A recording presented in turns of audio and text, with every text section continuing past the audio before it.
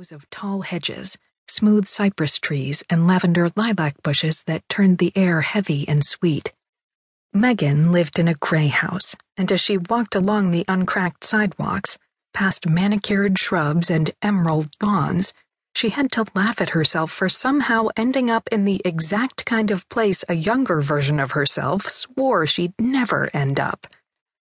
Part of her still didn't find it all that funny. After they'd moved to Willow Ridge, Tyler had tried to convince her that she'd eventually get used to it, but she never did. She missed her old neighborhood with its corner markets and constant traffic. She missed the hum of people around her and the warm concrete buzz of the city. Willow Ridge was too impersonal, too sterile. She felt the change most at the market in the plaza. It was easily the largest market Megan had ever seen. The aisles were always well-stocked, and so long that if you stood at one end and looked down toward the other, the perspective became skewed, making it look fake, like you were staring into a painting. It was unsettling. There was a smaller store in Ashland, 11 miles north, and for a while Megan had driven there to shop. But they didn't carry much, and the people running the store didn't seem to want her there. They were always polite, always helpful, but she could see the way they looked at her when she came in, and how they watched her when they thought she wasn't paying attention. Megan tried not to let it bother her. She understood that Ashland was a small town and that she was an outsider, but after a while she grew tired of the stares and the whispers, and eventually she quit going. That left the market in the plaza. Once inside, she paced the aisles with the other shoppers, all of them quietly pushing metal carts along polished floors while familiar melodies floated softly in the air overhead. And always, whenever two shoppers passed each other, they would smile and nod and keep moving. Megan didn't get it.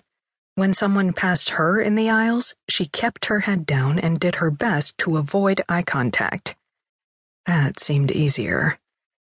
Once she'd found all the items on her list, she made her way to the checkout lanes at the front of the store.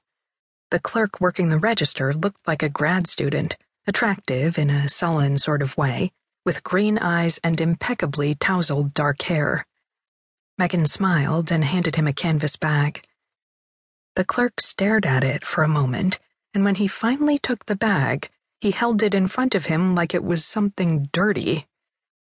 "I take it you don't see many of those?" "My first." Megan held up 3 fingers. "Always be prepared."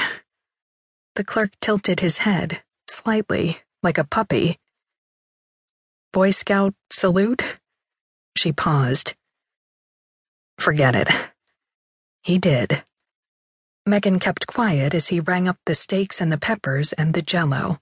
He stopped when he reached the wine, turning the bottle over and reading the label. "Have you tried that one?" she asked. "I thought it looked good, but who can tell?" The clerk shook his head. "My husband and I are celebrating tonight," she said. "We're taking a trip at the end of the month." She waited for him to respond, but he just slipped the wine into a brown paper sack and set it in the canvas bag. Then he reached for the marshmallows. "Chicago." He glanced up. "It's where we're from," Megan said. "Where I'm from, at least. My husband is from Texas, if you can imagine." The clerk tapped a button on the register and gave her a price.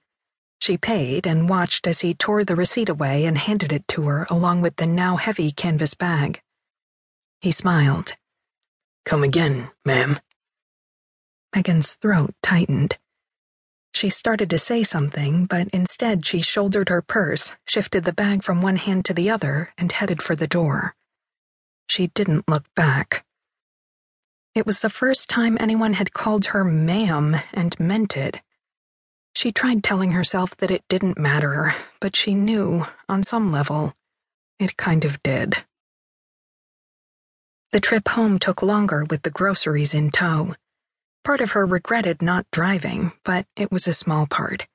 The day was warm and soft, and as she walked, she could see the Institute at the top of the ridge, the long stretch of buildings